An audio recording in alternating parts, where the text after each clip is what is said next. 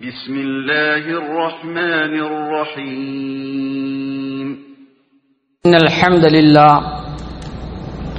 نحمده ونستعينه ونستغفره ونعوذ بالله من شرور أنفسنا ومن سيئات أعمالنا من يهده الله فلا مضل له ومن يضلله فلا هادي له وأشهد أن لا إله إلا الله وحده لا شريك له وأشهد أن محمدا عبده ورسوله أرسله الله بالهدى ودين الحق ليظهره على الدين كله ولو كره المشركون اللهم صل على محمد وعلى آل محمد كما صليت على إبراهيم وعلى آل إبراهيم إنك حميد مجيد اللهم بارك على محمد وعلى آل محمد كما باركت على إبراهيم وعلى آل إبراهيم إنك حميد مجيد أما بعد فقد قال الله تعالى في القرآن العظيم أعوذ بالله من الشيطان الرجيم وما تقدموا لأنفسكم من خير تجدوه عند الله هو خيرا وأعظم أجرا واستغفر الله إن الله غفور رحيم وقال نبينا صلى الله عليه وسلم إن أصدق الحديث كتاب الله وخير الهدي هدي محمد صلى الله عليه وسلم وشر الأمور محدثاتها كل محدثة بدعة وكل بدعة ضلالة وكل ضلالة في النار எல்லாம் வல்ல அல்லாஹ்வின் நல்லடியார்களே, கண்ணியத்திற்குரிய பெரியோர்களே, சகோதரர்களே, அன்பர்களே, அல்லாஹ் ஜல்லஷானுஹு தஆலா அவனின் பெருங்கருணையினால் நாம் ஜும்ஆவினுடைய பிரசங்கத்தில் குர்ஆன் ஹதீஸ் ஒலியிலேயும் நபிமார்களுடைய வாழ்க்கையினுடைய சரித்திரத்தின் அடிப்படையில் நமது வாழ்க்கையை அமைத்து இம்மையிலேயும் மறுமையிலேயும் வெற்றி சீலர்களாக சுவர்க்கத்திற்கு உரியவர்களாக அல்லாஹ் ஜல்லஷானுஹு தஆலா நம் அனைவர்களையும் ஆக்க வேண்டும் என்கின்ற ஒரு நல்ல உயரிய எண்ணத்தோடு இந்த குத்பா பேருரையில அமர்ந்திருக்கின்றோம். அல்லாஹ்வின் நல்லடியார்களே, அல்லாஹ் ஜல்லஷானுஹு தஆலா மனித சமுதாயத்தை படைத்து அவனை மட்டும் வணங்க வேண்டும் என்பதற்காக நபிமார்களை அனுப்பி நபிமார்களுக்கு திருமுறை குர்ஆனை அருளி நமக்கெல்லாம் நேர்வழி காட்டுவதற்காக வேண்டி அவரவர்களுடைய பாசையில அவரவர்களுடைய தேசத்தில இனத்தில அல்லாஹ் ஜல்லஷானுஹு தஆலா நபிமார்களை அனுப்பி இருக்கின்றான் என்கின்ற வரலாற்று சம்பவம் எல்லாமே நாம் அனைவர்களும் தெரிந்ததே. உமா ஹலக்துல் ஜின்ன வல் இன்ஸ இல்லா லியஅபுதூன், மனிதர்களையும் ஜின்களையும் என்னை மட்டும்தான் வணங்க வேண்டும் என்பதற்காகத்தான் நான் படைத்திருக்கின்றேன். வேறு எந்த ஒரு காரணமும் இல்லை, எந்த ஒரு குறிக்கோளும் இல்லை. நாம் எல்லாம் இந்த உலகத்திலே உருவாகுவதற்கு மிக முக்கியமான காரணமாக இருப்பது அவனை மட்டும் வணங்குவது தான் என்பதிலே சந்தேகம் கிடையாது. அந்த வணக்கங்கள் இருக்கிறத அதனை நாம் பல பிரிவுகளாக பார்க்க முடிகின்றது. வணக்கங்கள் என்கின்ற அந்த வார்த்தையை குறிப்பிட்ட சில தொழுகை, நோன்பு, ஜகாத், ஹஜ் போன்ற ஃபர்லான கடமையான இந்த வணக்கத்தோடு இஸ்லாமிய சமுதாயம் முடித்து வைத்திருக்கின்றது. இதனை மட்டும்தான் அல்லாஹ் ஜல்லஷானுஹு தஆலா நமக்கு கடமையாக்கியிருக்கின்றானா அல்லது இதற்கும் மேலாக பல வணக்கங்கள் நம்மீது கடமையாக்கப்பட்டிருக்கிறதா என்றால் நபிமார்களுடைய வார்த்தைகள் இருந்து ரசூலுல்லாஹி ஸல்லல்லாஹு அலைஹி வஸல்லம் அவர்கள் நமக்கு காட்டி தந்த வழிமுறையிலிருந்து நாம் பார்க்கும்போது ஏராளமான வழிபாடுகள் வணக்கங்கள் நமக்கு கிடைக்கிறது. அந்த வணக்கங்களிலேயும் சிறந்த வணக்கம் என்று அல்லாஹ்விடத்தில் மிக விருப்பமான வணக்கம் என்று கூறப்படக்கூடிய வார்த்தைகளையும் ஸல்லல்லாஹு அலைஹி வஸல்லம் அவர்கள் பட்டியலிட்டிருக்கின்றார்கள். அஹப்புல் அஅமாலி இலல்லாஹ், அல்லாஹ்வுக்கு மிக விருப்பமான அமல் என்ன என்பதனை பட்டியலிடுவார்கள். சிலபோது ஹைருல் அஅமாலி இன்தல்லாஹ், அல்லாஹ்விடத்தில் அமல்களிலேயே ஹைரானது எது என்பதனையும் பட்டியலிடுவார்கள். அதெல்லாம் நாம் பல நபிமொழிகளில பல மார்க்க மேடைகளில கேட்டிருக்கின்றோம். அஹப்புல் அமாலி இலல்லாஹ் அப்படின்னு சொல்லும்போது சில நேரத்தில் அதுவமுஹா, ஒரு வணக்கத்தை நீங்கள் செய்கிறதாக இருந்தால் அதனை தொடர்ந்து செய்ய வேண்டும். ஏதோ திடீரென்று ஆரம்பித்து திடீரென்று முடிவுரைக்கு கொண்டு வரக்கூடிய வணக்கமாக இருக்கக்கூடாது. அதிகமான வணக்கங்களை அவர்களுடைய குடும்பத்தில் சூழ்நிலையில ஏதாவது ஒரு நிகழ்ச்சி ஏற்பட்டு விட்டால், மரணம் ஏற்பட்டு விட்டால், அல்லது ஏதாவது ஒரு நல்ல நிகழ்ச்சி திருமணங்கள் ஏற்பட்டு விட்டால், பள்ளிவாசலுக்கு தலை வைத்து படுக்காத சில மக்கள் கூட தொப்பி போட்டுக்கொண்டு பள்ளிவாசலுக்கு வருவாங்க, நம்ம பார்க்கிறோம். அப்படி வரக்கூடிய மக்கள் சில நாள் தான் இருப்பாங்க, அதுக்கு பிறகு அவங்க மாயமா மறைந்துருவார்கள். அல்லது வணக்க வழிபாடுகளில் ஈடுபடக்கூடியவங்க நோன்பு போன்ற ஒரு முக்கியமான வணக்க வழிபாடுகள்ல அதிகமாக வருவாங்க. அந்த நோன்பு மாதங்கள் முடிந்து விட்டால் அதற்கு காணா போயிருவாங்க. ஆனால் இவைகள் சிறந்த அமல் அல்ல, மாறாக சிறந்த அமல் என்றால் அதுவமுகா, அதனை நிரந்தரமாக நீங்கள் செய்வது என ஸல்லல்லாஹு அலைஹி வஸல்லம் சொல்லி காட்டியிருக்கின்றார்கள். இதே போன்று அஸ்ஸலாத்து லி வக்திஹா, தொழுகையை அதனுடைய நேரத்தில் நிறைவேற்றுவது. ஸல்லல்லாஹு அலைஹி வஸல்லம் அவர்கள் அஹப்புல் அமாலி கைருல் அமாலி என்று கூறுவதெல்லாம் அந்த வணக்கங்களை நீங்கள் எண்களால் அதிகப்படுத்துவதல்ல, தர்மம் கொடுப்பது.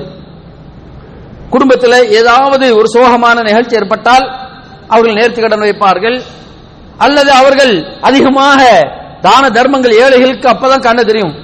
ஏழைகளுடைய கண்களை ஒரு கஷ்டம் ஏற்படும் போது தான் தெரியும் அவர்களுக்கு. அப்ப நம்ம ஏழைகளுக்கு கொடுக்கணும் அப்படின்னு அள்ளி அள்ளி கொடுப்பாங்க. இந்த எண்கள், அதிகமான எண்கள், அது தர்மமாக இருந்தாலும் சரி, அல்லது தொழுகையினுடைய எண்ணிக்கைகளாக இருந்தாலும் சரி, அல்லது வெவ்வேறு செய்திகள் எந்த வணக்கங்களாக இருந்தாலும் சரி, எண்களினால் இஸ்லாத்தில் ஈடேற்றம் இல்லை.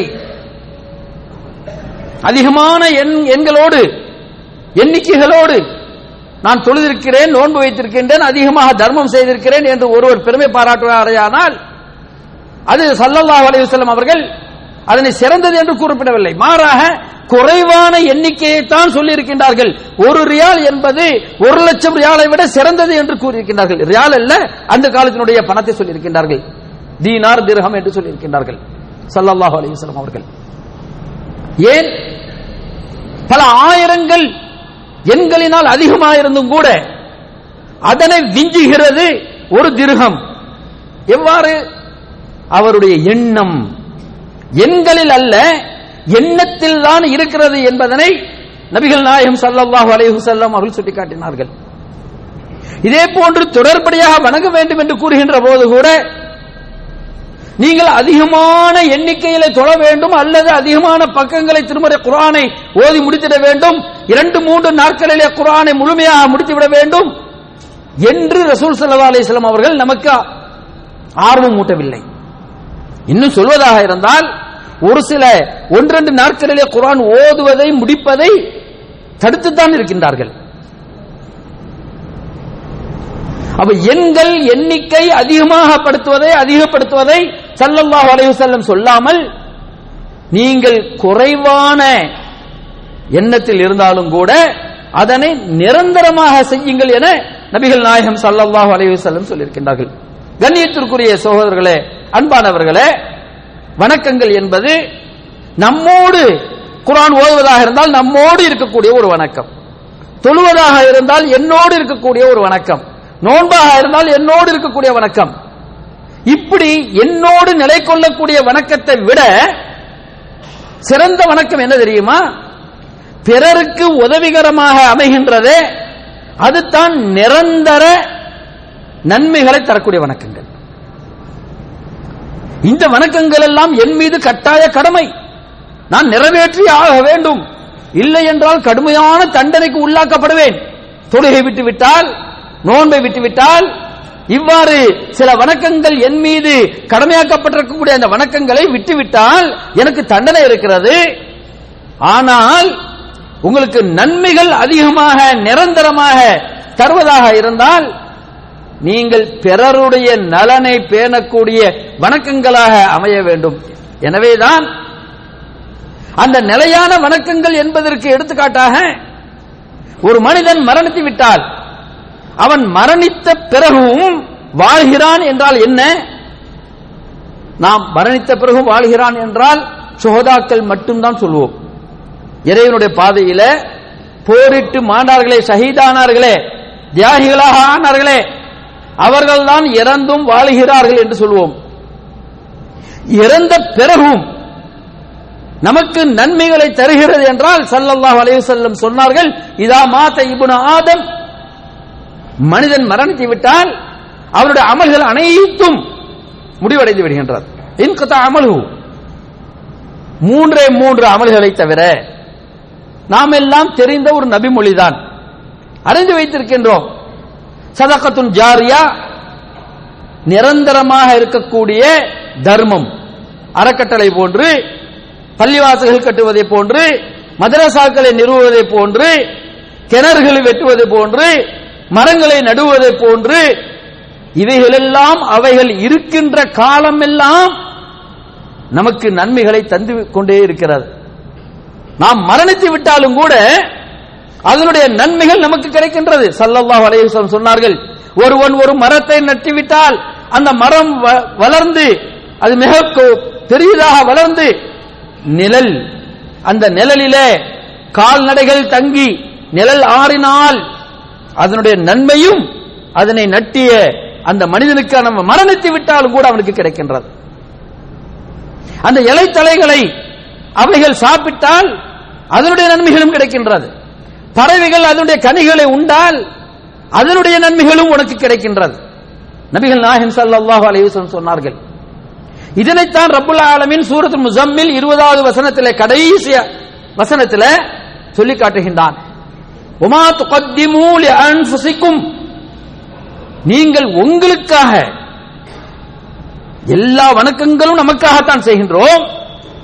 வமா துகத்திமூ லிஅன்ஃபுசிக்கும் மின் கைரின் தஜிதூஹு இன்தல்லாஹி ஹுவ கைரன் வ அஅஸம அஜ்ரா வஸ்தக்ஃபிருல்லாஹ் என்று ரப்புல் ஆலமீன் அல்லாஹ் ஜல்ல ஷானுஹு தஆலா நம்முடைய நிரந்தர நன்மைகளை தரக்கூடிய, நன்மைகளை வகுக்கக்கூடிய அந்த வணக்கத்தை அங்கே குறிப்பிட்டு காட்டுகின்றான் ரப்புல் ஆலமீன் அல்லாஹ் ஜல்ல ஷானுஹு தஆலா.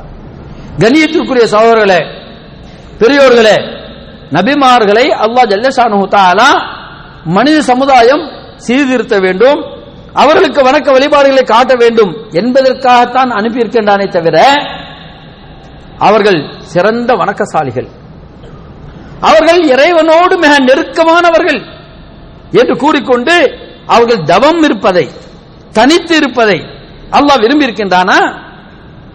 இல்லவே. முஹம்மது ஸல்லல்லாஹு அலைஹி வஸல்லம் அவர்கள் ஹிரா குகையிலே இருந்தார்கள். அங்கே நுபுவத்து கொடுக்கப்பட்ட பிறகு அந்த ஹிரா குகையிலே ரசூல் ஸல்லல்லாஹு அலைஹி வஸல்லம் தங்கினார்களா? இல்லை. மனிதர்களுக்கு, அவர்களோடு வாழ்ந்த அந்த சமூக மக்களுக்கு, அவர்களுக்கு நன்மை தரக்கூடிய விஷயங்களை பகிர்வதற்காக ஊருக்குள் வந்தார்கள் என்கின்ற செய்தியை பார்க்கிறோம். அவர்களுடைய வளர்ப்பிலே வாழ்ந்த, அந்த மார்க்கத்திலே வளர்ந்த சஹாபா பெருமக்கள், சலஃபு சாலிஹீன்கள் ஒரு சிலர் இந்த உலகத்திலே எங்கு பார்த்தாலும் அநியாயம், அநீதம், அக்கிரமங்கள், அசூசையான காரியங்கள், விபச்சாரங்கள், இவைகள் தான் மலிந்து கிடக்கின்றது. எனவே சில சஹாபாக்கள் அவர்கள் உறுதி பூண்டார்கள், யா ரசூலல்லாஹ், நாங்கள் தனித்து இரவெல்லாம் விழித்து பகலெல்லாம் நோன்பு நோற்று திருமணங்களை எல்லாம் தவிர்த்து வாழ்வதற்கு அனுமதி உண்டா? 3 பேர் சபதம் ஏற்றார்களே, அந்த சபதம் தனித்து இருப்பதற்கு, தவம் இருப்பதற்கு, இந்த உலகத்தை பற்றற்று வாழ்வதற்கு இஸ்லாம் அனுமதி தரவில்லை. உலகத்தோடு வாழ வேண்டும், உலக மக்களோடு வாழ வேண்டும், அதில் நீ தேர்ச்சி பெற வேண்டும். இதனைத்தானே சலஃபு சாலிஹீன்கள் கூட தனித்து இருப்பதை ரசூல் ஸல்லல்லாஹு அலைஹி வஸல்லம் விரும்பாமல், ஃபமன் ரகிப அன் சுன்னதி ஃபலைஸ மின்னி, யார் என்னுடைய வழிமுறையை வெறுக்கிறார்களோ அவர்கள் என்னை சார்ந்தவரே அல்ல என்று ஸல்லல்லாஹு அலைஹி வஸல்லம் சொன்னார்கள். அல்லாஹ் ஜல்ல ஷானுஹு தஆலா சூரத்துன் நஹல் 16வது அத்தியாயத்திலே 36வது வசனத்திலே, வலகத் பஅஸ்னா ஃபீ குல்லி உம்மத்தின் ரசூலா அன் இஅ்புதுல்லாஹ வஜ்தனிபுத் தாகூத், நாம் ஒவ்வொரு சமுதாயத்திற்கும் இறை தூதர்களை அனுப்பி கொண்டே இருந்தோம். அந்த இறை தூதர்கள் அனைவர்களையும் அன் இஅ்புதுல்லாஹ், அல்லாஹ்வை வணங்க வேண்டும், வஜ்தனிபுத் தாகூத், அல்லாஹ்வுக்கு மாற்றமாக இருக்கக்கூடிய அனைத்தை விட்டும் நீங்கள் விலகி இருக்க வேண்டும் என்று தான் அல்லாஹ் ஜல்லஷானஹு தஆலா அனைத்து நபிமார்களுக்கும் கட்டளையிட்டிருக்கின்றான். அவ எந்த ஒரு வணக்கமாக இருந்தாலும் பிற மக்களுக்கு பயனளிக்கக்கூடிய வணக்கமாக இருக்க வேண்டும். அதனாலதான் அந்த 3 விஷயங்களை சொல்கின்ற போது சதகத்துன் ஜாரியா, அறக்கட்டளை சொன்னார்கள். உன்னுடைய சொத்து சுகம், நீ மரணிக்கின்ற போது அனைத்தையும் தானம் தர்மம் கொடுப்பதை அல்லாஹ் ஜல்லஷானஹு தஆலா விரும்புகின்றானா? அல்ல. அந்த மனிதன் சொல்வான், மரணம் நெருங்குகின்ற போது சொல்வான், லௌலா அஹர்தனி இலா அஜலின் கரீப் ஃபஅஸ்ஸதக வ அகும் மினஸ் சாலிஹீன். அவனுக்கு மரணம் நெருங்குகின்ற போது அந்த பைசா வச்சு, அந்த சொத்தை வச்சு, அந்த செல்வத்தை வச்சு அவனால் ஒண்ணுமே செய்ய முடியாது என்கின்ற ஒரு நிலைக்கு அவன் தள்ளப்பட்ட போது, அப்போது தான் உணர்வான், ஆஹா நாம் தவறளித்து விட்டேமே, நாம் தான தர்மங்கள் செய்திருந்தால் அதனை ஏற்றுக்கொண்ட அந்த ஏழைகள் பிரார்த்தனை செய்வார்களே, மரணித்த பிறகும் அது நன்மையை நமக்கு தேடி வருமே என்று அப்போது நினைப்பானான். அதற்கு கூட அல்லாஹ் ஜல்லஷானஹு தஆலா நீ செய்துவிடு என்று சொல்லவில்லை. கல்லா இன்னஹா கலிமத்துன் ஹுவ காயிலுஹா வ மின் வராஇஹிம் பர்ஸஹுன் இலா யௌமி யுபஅஸூன். இவன் சொல்லக்கூடிய வார்த்தை அப்படிதான். இவனுக்கு நம்ம கொடுத்தோம்னு வைங்களேன், அவனுக்கு உயிரையே மீட்டணும்னு வைங்களேன், உயிரை மீட்டிட்டா திரும்பவும் என்ன செய்வான்? அந்த பணத்தை கொடுக்க மாட்டான், ஏழை ஏழைகளுக்கு கொடுக்க மாட்டான், தான தர்மங்கள் கொடுக்க மாட்டான். இவன் சொல்லக்கூடிய வார்த்தையெல்லாம் குடிகாரனை போன்று, குடித்தவன் பேசினா விடிந்தா போச்சு அப்படின்னு சொல்லுவாங்க இல்லையா, அது மாதிரி தான் என்று அல்லாஹ் ஜல்லஷானஹு தஆலா சுட்டி காட்டுகின்றான். கண்ணியத்திற்குரிய சகோதரர்களே, பெரியோர்களே, நம்முடைய அமல்கள் தான தர்மம் நிலையாக இருக்க வேண்டும்.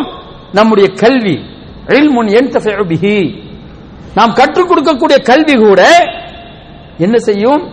அது வாழையடி வாழையாக பரம்பரையாக அந்த கல்வியினுடைய தாக்கம் நீங்கள் மரணித்த பிறகும் நீங்கள் சொல்லக்கூடிய நல்ல உபதேசங்கள், நன்மையான காரியங்கள், தீமையிலிருந்து விலக்கக்கூடிய விஷயங்கள், அவை அனைத்தும் அதனை கற்றவர் பிறருக்கு கற்றுக் கொடுக்கின்ற போது, அவர் தன்னுடைய மாணவருக்கு கற்றுக் கொடுக்கின்ற போது இப்படி வாழையடி வாழையாக சென்று அந்த காரியத்தை, அந்த அமலை, அந்த நன்மையை செய்கின்ற ஒருவருடைய உனக்கு பிறகு செய்யக்கூடிய அவருடைய அமல்களுடைய நன்மை உனக்கு தாராளமாக கிடைத்துக் கொண்டிருக்கும். ரசூல் ஸல்லல்லாஹு அலைஹி சொன்னாங்க, ஒருவன் சிலருக்கு நேர்வழி காட்டுகின்றான், அந்த நேர்வழியை பின்பற்றுகின்ற அந்த மக்கள் அவர் செய்யக்கூடிய அந்த அமல்களுடைய கூலி உனக்கு கிடைத்துக் கொண்டே இருக்கிறது. கான லஹு அஜ்ர் மினல் அஜ்ர் மன் தபிஅஹு, அவனை பின்பற்றக்கூடியவர்களுக்கு இவனுடைய அமல்கள் நன்மைகள் கிடைத்துக் கொண்டே இருக்கிறது என ஸல்லல்லாஹு அலைஹி வஸல்லம் சொன்னார்கள். இல்ம், அந்த இல்மு தான் ரசூலுல்லாஹ் அபூ தர்தா ரலியல்லாஹு தஆலா அன்ஹு சொல்கின்றார்கள், ஃபض்லுல் ஆலிமி அலல் ஆபித், ஒரு வணக்கசாலி வணங்குகின்றார், அவரை விட சிறந்தவர் யார் என்றால் அந்த வணக்கத்தோடு மார்க்க அறிஞராக பிறருக்கு எடுத்து வைக்கின்றாரே அவர்தான் சிறந்தவர். எப்படி சொன்னா, கஃபضலி அல் கமரி அலா சாஇரில் கவாகிப், நட்சத்திரங்களுக்கு மத்தியில பூரணமான அந்த சந்திரன் இருக்கிறதே, அது எவ்வளவு பிரகாசமா இருக்கிறது, அது போன்று என்ன அபூ தர்தா ரலியல்லாஹு தஆலா அன்ஹு அவர் சொல்லக்கூடிய அந்த செய்தியை பார்க்கிறோம். கண்ணியத்திற்குரிய சகோதரர்களே, பெரியவர்களே, அன்பானவர்களே, நாம் நிரந்தர அமல்கள் இருக்கின்ற அவைகளை நாம் செய்ய வேண்டும். இது என்ன தெரியுமா? நபிமார்களுடைய வாரிஸ், நபிமார்கள் இதனைத்தான் செய்திருக்கின்றார்கள். நபி யூசுப் அலைஹிஸ்ஸலாத்து வஸ்ஸலாம் அவர்களுடைய நபுவத்தை நீங்கள் பார்க்கிற போது சொல்கின்றார்கள். சூரா யூசுப் 12வது அத்தியாயத்தில் 55வது வசனத்தில் அல்லாஹ் ஜல்லஷானஹு தஆலா சொல்லி காட்டுகின்றான். நபி யூசுப் சொல்கின்றார்கள், قال جعلني على خزائن الارض اني حفيظ عليم, இறைவா என்னை இந்த ஆட்சிக்குரிய பூமியினுடைய கஜானாவிற்கு, அந்த சொத்துக்கு, அந்த பொருட்களுக்கு என்னை அனுமதித்து விடு, என்னை ஆக்கிவிடு. இன்னி ஹஃபீதுன் அலீம், நான் எப்படி உள்ளவன், நன்கு அறிந்தவன், அதனை அமானிதத்தோடு பார்க்கக்கூடியவன் என்று தன்னுடைய சமுதாய மக்களுக்கு சேவை செய்வதற்காகவே ஒரு நபி பிரார்த்தனை செய்திருக்கின்றார்கள். பிறருக்கு சேவை செய்வது நேர்மையாக, ஊழலற்றதாக, அநியாயமாக தன்னுடைய காசை சாப்பிடக்கூடியவர்களாக அல்ல, மக்களுக்கு உதவிகரமாக இருக்கக்கூடிய அந்த யூசுப் துஆ கேட்கின்றார்கள்.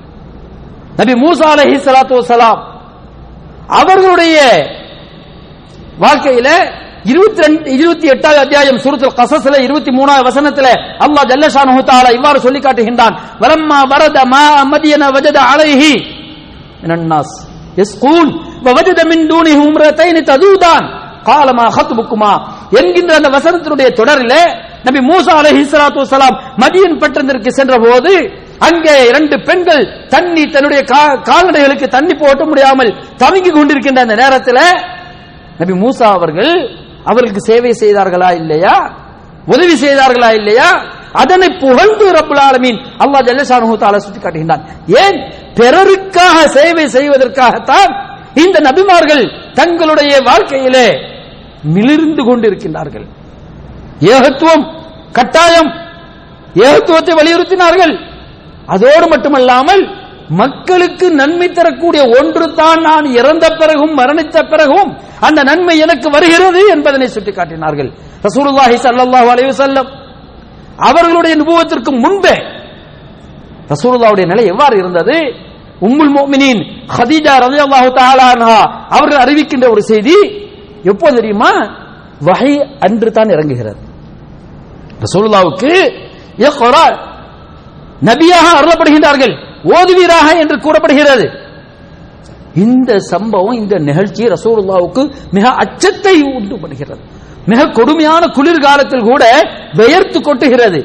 ஒரு அச்சத்தினால், திடுக்கத்தினால் தன்னுடைய துணைவியிடத்திலே வருகின்றார்கள். வந்து என்னை போர்த்துங்கள் போர்த்துங்கள் என்று சொல்கின்றார்கள். அப்போது உம்முல் முஃமினீன் ஹதீஜா கேட்கின்றார்கள், யா முஹம்மத், அப்போ நபி அல்ல, நபி என்பது யாருக்கும் தெரியாது, என்னுடைய அன்பு கணவரே, என்ன நேர்ந்தது? எனக்கு அச்சமாக இருக்கிறது. அப்போது தான் சொன்னார்கள், கல்லா வல்லாஹி லா யுஹ்ஸீக அல்லாஹு அபதா, உங்களை ஒருபோதும் அல்லாஹ் கேவலப்படுத்தவே மாட்டான். ஏன் தெரியுமா? இன்னக லதஸிலுர் ரஹ்ம, நீங்கள் குடும்பத்தவரோடு சேர்ந்து வாழ்கின்றீர்கள். வதஹ்மிலுல் கல்ல, கஷ்டப்பட்டவர்களுடைய சுமைகள் எல்லாம் சுமந்து கொள்கின்றீர்கள். வதக்ஸீபுல் மஅதூம, இயலாதவர்களை நீங்கள் சம்பாதித்துக் கொண்டிருக்கின்றீர்கள். வதுக்ரில் லைஃப, விருந்தினரை உபசரிக்கின்றீர்கள். வதுஈனு அலா நவாயிபில் ஹக், சத்தியத்தின் மீது உறுதியாக நீங்கள் இருக்கக்கூடியவர்களாக இருக்கின்றீர்கள். எனவே ஒருபோதும் உங்களை அல்லாஹ் கேவலப்படுத்த மாட்டான் என்று 5 விஷயங்களை கூறினார்களே, அந்த 5 விஷயமும் நபியாக அருளப்படுவதற்கு முன்பே அவர்கள் மக்களுக்கு சேவை புரிந்தவர்களாக இருந்தார்கள் என்கின்ற செய்தியை தான் நான் பார்க்க முடிகின்றது. கண்ணியத்திற்குரிய சகோதரர்களே, அவர்களுடைய அந்த வார்ப்பிலே வந்த அபூபக்கர் சித்திக் ரலியல்லாஹு தஆலா அன்ஹு அவருடைய வாழ்க்கையிலே சரித்திரம் ஒன்று ஏற்பட்டது. ரசூலுல்லாஹி ஸல்லல்லாஹு அலைஹி வஸல்லம் அவர்களை ஈமான் கொண்ட பிறகு அந்த மக்கள் கொடுமைகளை அபூபக்கர் மீது திணித்தார்கள், சித்திரவதை செய்தார்கள். அப்போது மக்காவை விட்டு அவர்கள் வெளியேறி செல்கின்ற போது அபூபக்கர் அவர்கள் தனிமையாக செல்கின்றார்கள். இவர்களா திருத்தவே முடியாது, காட்டாங்க, இவங்கள மனிதரே இல்லை என்கின்ற இந்த நிலைந்த முஷ்ரிக்கீன்களை பார்த்து இருக்கின்ற போது அந்த மக்காவுடைய கடைசி எல்லையிலிருந்து ஒருவர் வருகிறார். அவர் பேரு இப்னு தகின்னா. அவர் இணை வைக்கக்கூடியவர், இஸ்லாத்தில் இல்லாதவர்.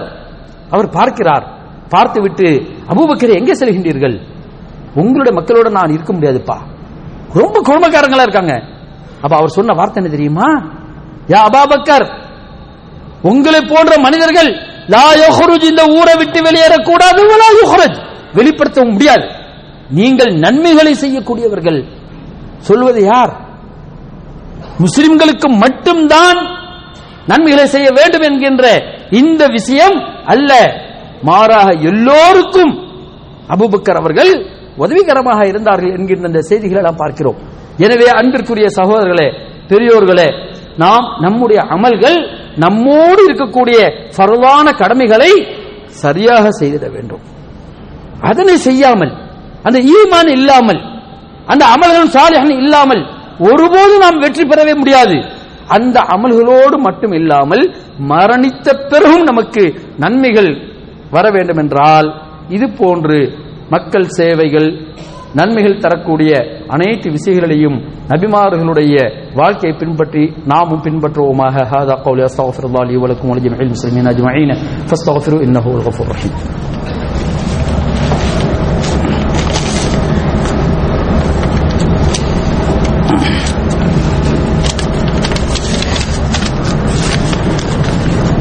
அல்ஹம்துலில்லாஹ் அஸ்ஸலாத்து வஸ்ஸலாமு அலா ரசூலில்லாஹ்.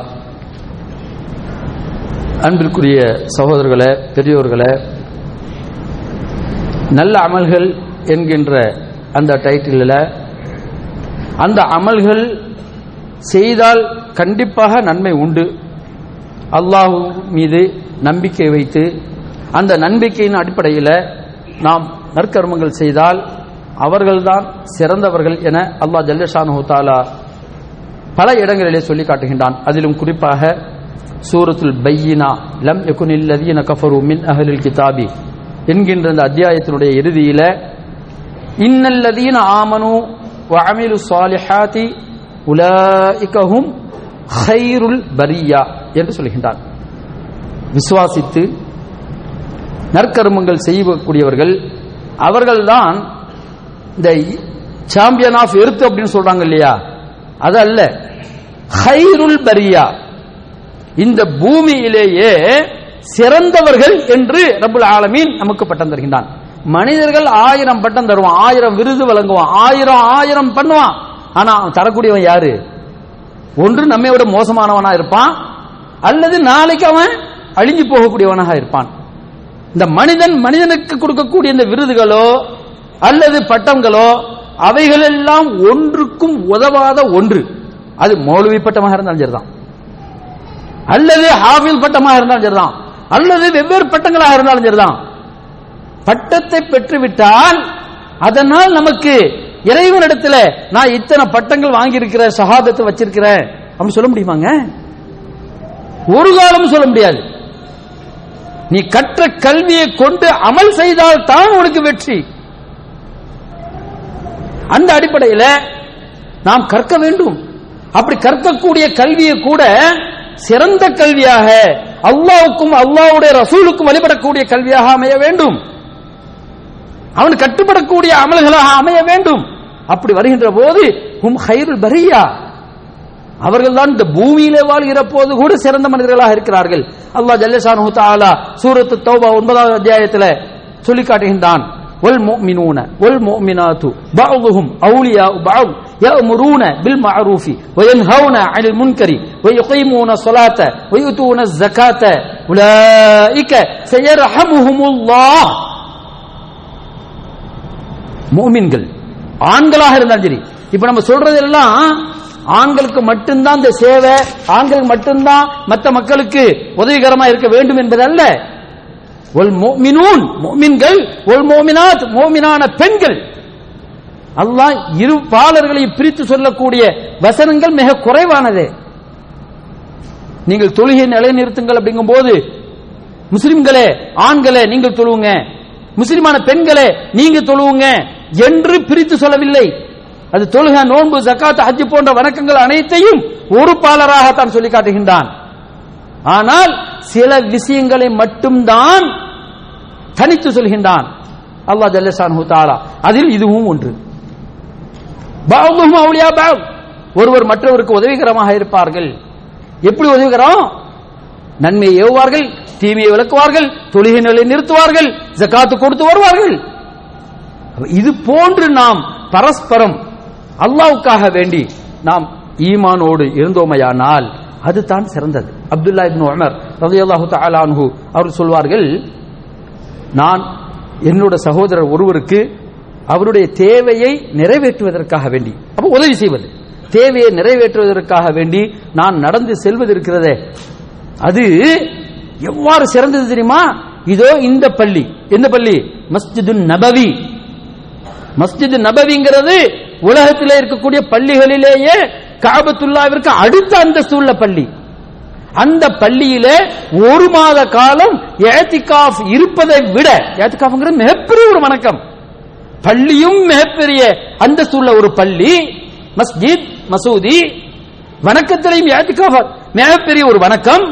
அங்கே ஒரு மாதம் இஅ்திகாஃப் இருப்பதை விட என்னுடைய சகோதரனுக்கு நான் உதவி செய்வது தான் சிறந்தது என அப்துல்லா இப்னு உமர் ரலியல்லாஹு தஆலா அன்ஹு அவர்கள் அறிவித்திருக்கின்றார்கள். கண்ணியத்திற்குரிய சகோதரர்களே, அன்பிற்குரிய பெரியோர்களே, நாம் நம்முடைய அமல்கள் அல்லாஹ்வுக்காக வேண்டி நம்முடைய கடமைகளை நிறைவேற்றிவிட்டு நாம் நம்முடைய சகோதரர்கள் யாரெல்லாம் எங்கெல்லாம் துன்பப்பட்டு கொண்டிருக்கின்றார்களோ, கஷ்டப்பட்டு கொண்டிருக்கின்றார்களோ, இப்போது இயற்கை சீற்றங்கள் என்று சொல்லப்படக்கூடிய எத்தனையோ அனர்த்தனங்கள் ஏற்படுகின்றது. அந்த இடத்துல உதவி செய்யறதுக்கு நாம் போகும்போது நம்ம என்ன செய்யறோம்? இவன் அங்க ஏமாத்துறான், இவன் வந்துட்டு பொய் சொல்றான், இவன் அங்க காசு கேட்கிறான், அல்ல கொடுக்கக்கூடிய இடத்துல இவன் சாப்பிட்டுருவான் என்று நாம் பார்க்கிறோம். அப்படி பார்க்க வேண்டிய அவசியம் இல்லை. நம்முடைய கடமை, நம்முடைய எண்ணம், நம்முடைய நியத் இது உதவி. அது செய்து விட்டோம் அப்படின்னு சொன்னால் அல்லாஹ் ஜல்ல ஷானுஹு தஆலா உங்களுடைய உள்ளத்தை பார்க்கின்றான். அந்த அடிப்படையில் நாம் உள்ளத்தை பார்த்து நன்மைகளை செய்து அந்த நன்மையை இம்மையிலையும் மறுமையிலையும் நாம் மரணித்த பிறகும் அந்த நன்மைகளை பெற்றுக்கொள்வதற்கு அல்லாஹ் உங்களுக்கும் எனக்கும் தௌஃபீக் செய்வானாக. வாஹிரு தஅவானா அல்ஹம்துலில்லாஹி ரப்பில் ஆலமீன். இன்னல்லாஹ யஅமுரு பில் அத்லி வல் இஹ்சானி வ ஈதாஇ தில் குர்பா வ யன்ஹா அனில் ஃபஹ்ஷாஇ வல் முன்கரி வல் பகி யஇதுக்கும் லஅல்லக்கும் ததக்கரூன். வذ்குருல்லாஹல் அலீமுல் ஜலீல் ஜப்பார் யذ்குருக்கும் வஷ்குருஹு யஸிதுக்கும் வ யஹ்திக்கும் வ லذிக்ருல்லாஹி தஆலா வ அலா வ அஸ்ஸ வ ஜல்ல வ தம்மு அக்பர் வல்லாஹு யஅலம்.